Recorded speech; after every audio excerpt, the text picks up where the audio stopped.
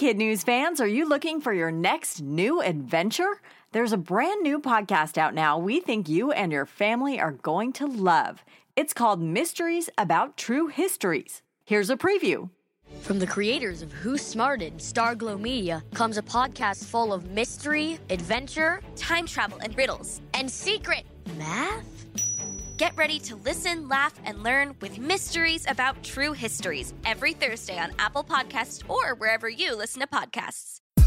Good morning and welcome to Kid News. I'm Tori. Today is Wednesday, April 6, 2022. And we begin with what could be among the greatest comebacks in sports history. 14 months ago, Tiger Woods seriously damaged his right leg in a car crash. He wasn't sure he'd ever walk again, let alone pick up a golf club. But at 10:34 a.m. Eastern tomorrow, he plans to take the course at the granddaddy of tournaments, the Masters in Augusta, Georgia. And he thinks he can win. Tiger ended the speculation yesterday by saying, "I don't have any qualms about what I can do. I feel like I'm going to play." His fans are ready. Tens of thousands are showing up just to watch him practice. Coincidentally, it's been 25 years to the week since his historic Masters win in 1997, his first of 5. One more and he'll tie golfing legend Jack Nicklaus with 6. If Tiger Woods is surprising the sports world, Selena Gomez is shocking the social one. In an interview with Good Morning America, the singer announced she's now been off the internet for 4.5 years. Selena was once dubbed the Queen of Instagram as the most followed celebrity, but mental health struggles followed, as did a decision to cut the social cord. Doing so, she says, has made her both happier and more present. Now her energies go to her mental health platform, Wondermind. And while she still has 300 million followers, she's no longer the one posting or scrolling. She decides on content, her team takes care of the rest. Vanilla may sound boring, but according to science, the smell of it is anything but.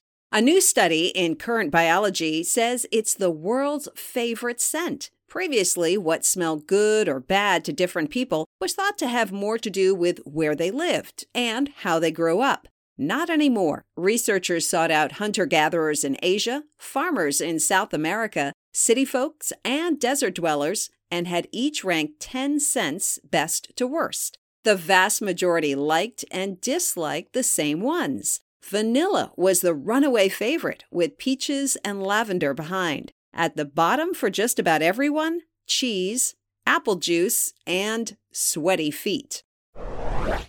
They say the best way to learn a new language is to immerse yourself in it, or, in the case of Kylie the dolphin, swim in it. Scottish researchers think a storm carried Kylie from his family into a pod of porpoises years ago, leaving him little choice but to try and change his tune. Typically, harbor porpoises use high-pitched noises when they talk, while dolphins rely on lower sounds and whistles. But according to audio recordings, Kylie never whistles. Instead, he tries to speak porpoise, using different tones to see if his new friends will understand. According to the scientists, they pretty much do. Not only is the cross-species communication considered a first, but the harbor porpoises have welcomed him, even allowing their young to swim tucked near his fin.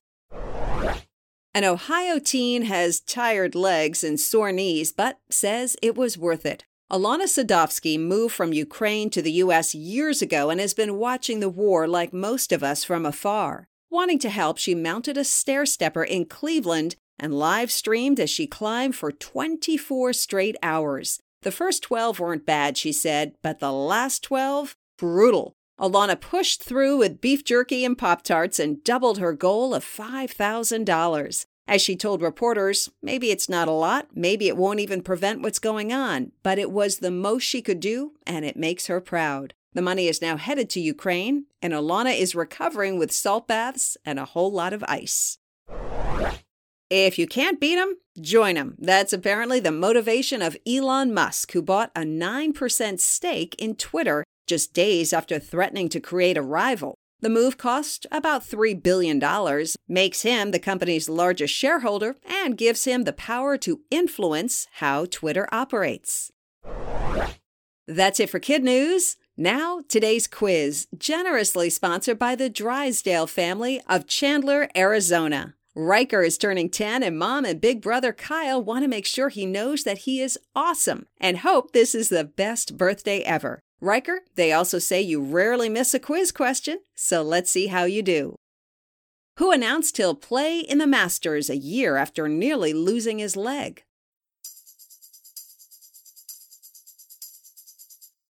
Tiger Woods. Selena Gomez says she's been off the internet for how long?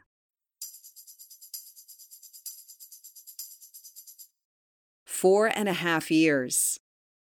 According to a new study, what's the world's most popular scent?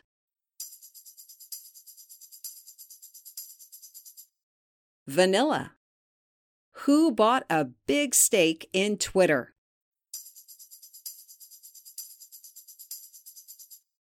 Elon Musk.